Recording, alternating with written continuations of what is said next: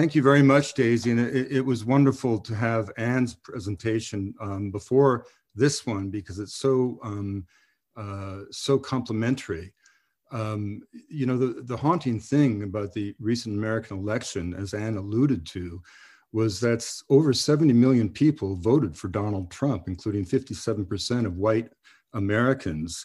That was 8 million more than voted for him in 2016, implying that somehow what he had represented or what he had done or not done appealed in even greater intensity. And equally haunting were the pluralities, whereby the blue states, with the exception of the handful that we are all watching so closely, Georgia and Pennsylvania, North Carolina and Michigan, but the others went with huge pluralities, the blue states to the Democrats by 30 points, the red states to the Republicans by an equal margin. So this chasm in America is ongoing and as Anne said, is being exacerbated by the actions at the moment of the outgoing Trump administration.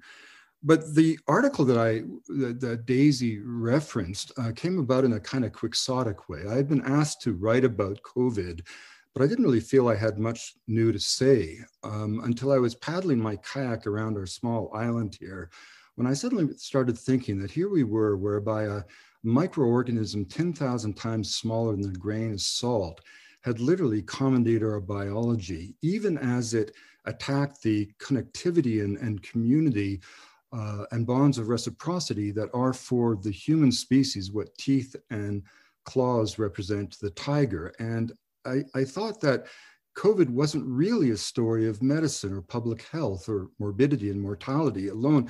It was fundamentally a story of culture. So I quickly wrote this essay, sent it to my old friend Jan Wenner, and it came out in Rolling Stone, and it just hit some kind of nerve. It trended for 5 weeks. It had 5 million readers on the website itself, over 680 million social media impressions. I mean, my Wikipedia site, which had been quite moribund with 140 visits a day, suddenly had 4,000 people searching out some information. So it hit this nerve, and some of the critiques of it almost suggested that I was trying to be deliberately anti-American. Nothing could be further from the truth. I chose to become an American. My wife is an American. My children are raised in the United States. All my education came from the States.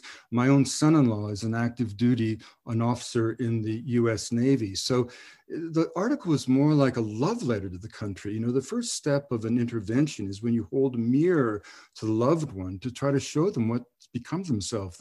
Only by seeing that can you take the first step on the path of rehabilitation.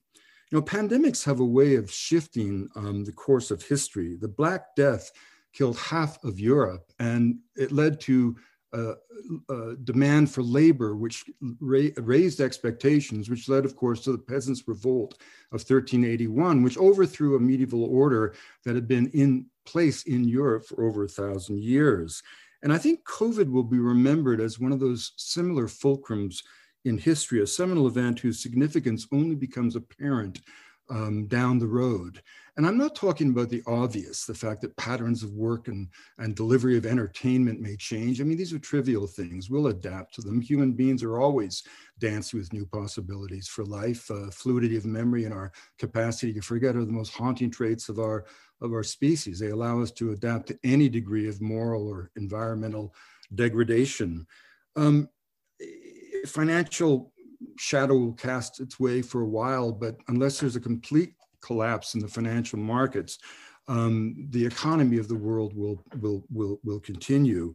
But what struck me as most devastating about the COVID pandemic was the absolutely devastating impact it had on the reputation and international standing of the United States of America.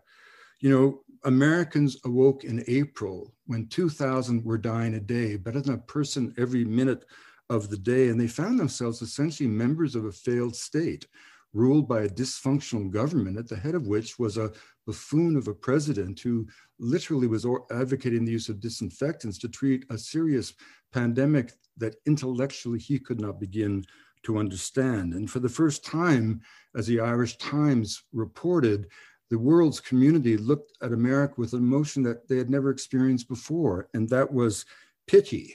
And as American doctors and nurses eagerly awaited the arrival of emergency airlifts of fundamental supplies from China, it's almost as if the hinge of history opened to the age and century.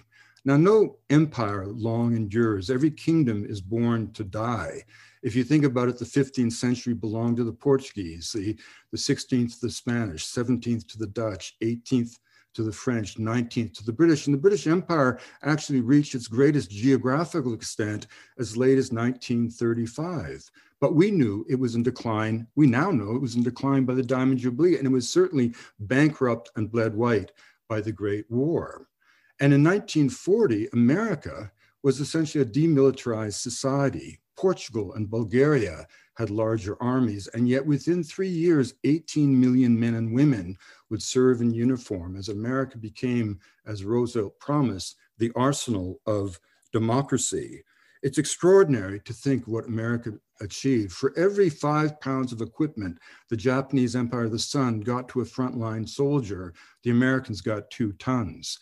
We spat out Liberty ships at a rate of 2 a day for 4 years. The record was a ship built from scratch in 15 hours, in 4 days, 15 hours, and 29 minutes. One American factory, Chrysler's Detroit Arsenal, produced more tanks than the entire German Third Reich. Henry Ford's Willow Run plant produced a B-24 Liberator with 1.5 million parts every 2 hours around the clock. We still had enough supplies to send 1 million miles of wiring to the Russians, 500,000 Jeeps, 500,000 trucks, 34 million uniforms. Russian blood beat the Nazis, but Russian soldiers marched into Berlin on boots made in America, 15 million pairs altogether. And in the wake of the war, with Europe and Asia in ashes, America created a dominance of the economy, 6% of the population, 50% of the world's economy, producing 93% of the world's automobiles. And that allowed a truce between labor and capital that gave rise to a kind of a golden era of American capitalism and a vibrant working class, the weekend, whereby a man with limited education could look forward to having a family, buying a home, buying a car, and seeing his children follow him or her into the workplace. And it's not that that was some kind of golden age of America. On the contrary, if you were a woman, if you were gay, if you were a person of color, this was a dark period of American history. But in terms of simple economics, it was a world in which there was more equity. And economically, it resembled Denmark more than it resembled the America of today. Marginal tax rates were over 90%. That didn't mean everybody paid that much, but that was a symbol. The average CEO, like my own father-in-law, who's a CEO of Bell and Howell Company, would have made 20 times that of a white-collared staffer. Today, that discrepancy would be more like 400 times. And in the wake of the war, America never really stood down. Since 2001, we've spent $6 trillion on military adventures. Since the 1970s, China has not gone to war. America has not been at peace. While we've been spending our treasure in foreign engagements, China has built its infrastructure, pouring more cement every 3 years than America did in the 20th century. And this sort of chasm between those who have and those who have not came about in the wake of a war in which we celebrated the individual with iconic intensity. It was sort of the sociological equivalent of splitting the atom. It gave for great mobility and individual freedom at the cost of community. And so today we have a situation where the top 1% have $30 trillion of assets, where the bottom half of Americans have more debt than assets. The top 3 richest Americans control more wealth than the poorest, 160 million. And COVID revealed this chasm of American society. As the individual became paramount, community slipped away to the point where Americans almost don't even believe in the notion of society, the idea that anyone owes anything to anyone and everybody must scratch to get anything. and the family declined. Divorce rates went up dramatically. Only 6% of American homes had grandparents beneath the same roof as grandchildren. The average youth by the age of 18 has spent 2 years watching a video screen, contributing to an obesity epidemic so severe that the Joint Chiefs of Staff have called it a national security crisis. America consumes 2/3 of the world's antipsychotic drugs, and the leading cause of mortality for those under 50 is no longer car accidents, but rather opioid addiction. And so the country that somehow had made fighter planes by the hour couldn't make masks or fundamental tools, cotton swabs. The country that defeated polio and smallpox was led by a president advocating the use of disinfectants. A country that celebrated the free flow of information and the power of education as the core of democracy found itself ranked 45th when it came to press freedom. And I could name you 11 American cities that are not able to graduate even half of their high school classes. And the myths of America, the moral charters of America came called into question. Receiving the huddled masses of the world, well, it was never easy to come as an immigrant to America. Everybody had to claw ashore, but they made landfall. And for Americans to build a wall along the southern border and turn away desperate mothers and separate children from families, that's not an economic and political folly. It's actually an act of treason, because treason isn't just when you give secrets to your enemy. It's when you betray the moral charter and foundations of your own people.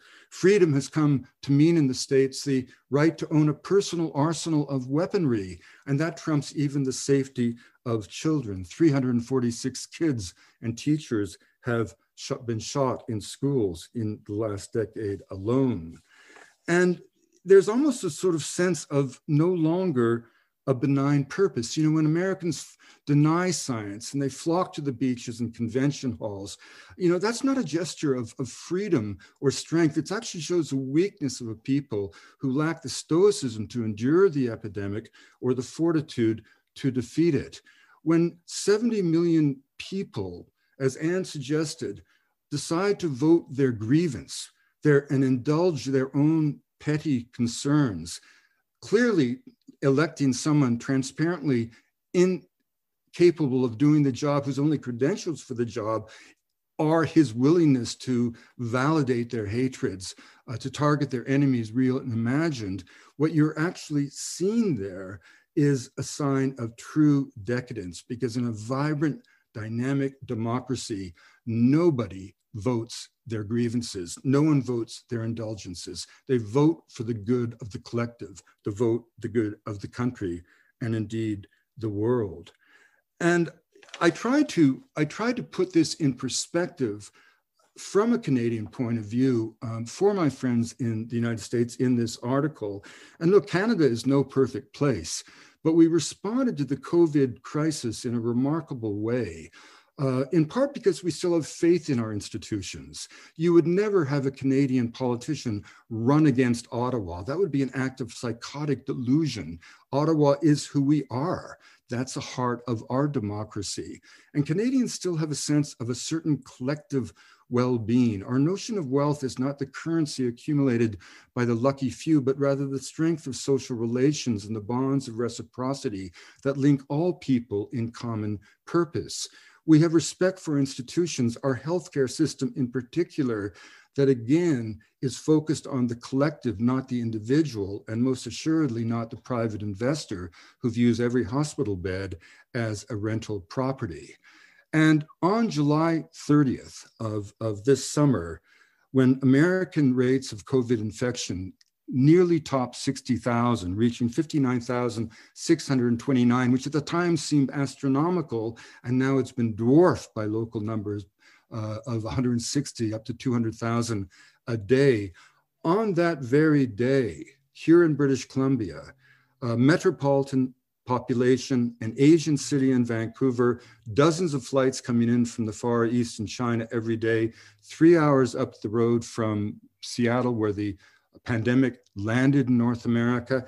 On the same day that 60,000 cases were announced in the United States, in all of British Columbia, in all of our hospitals, there were just 5. And I tried to explain why that might be the case.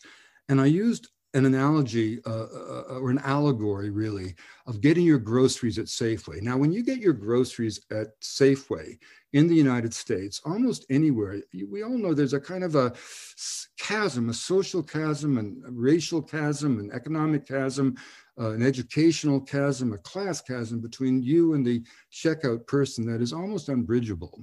But when you get your groceries at any Safeway in Canada, you don't feel that separation. You may not feel a peer, but you feel part of a bigger community. And the reason for that is very simple. You know that the checkout clerk knows that you know that they're getting a living wage because of the unions.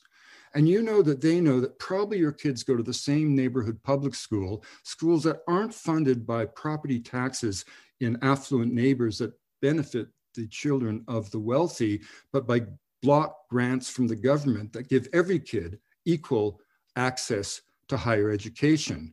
And more critically, you know that they know that you know that if their kids get sick, they will get exactly the same medical care as not only your kids, but the Prime Minister's kids. And those three strands woven together become the social fabric of Canadian social democracy. And let me just close with one personal tale.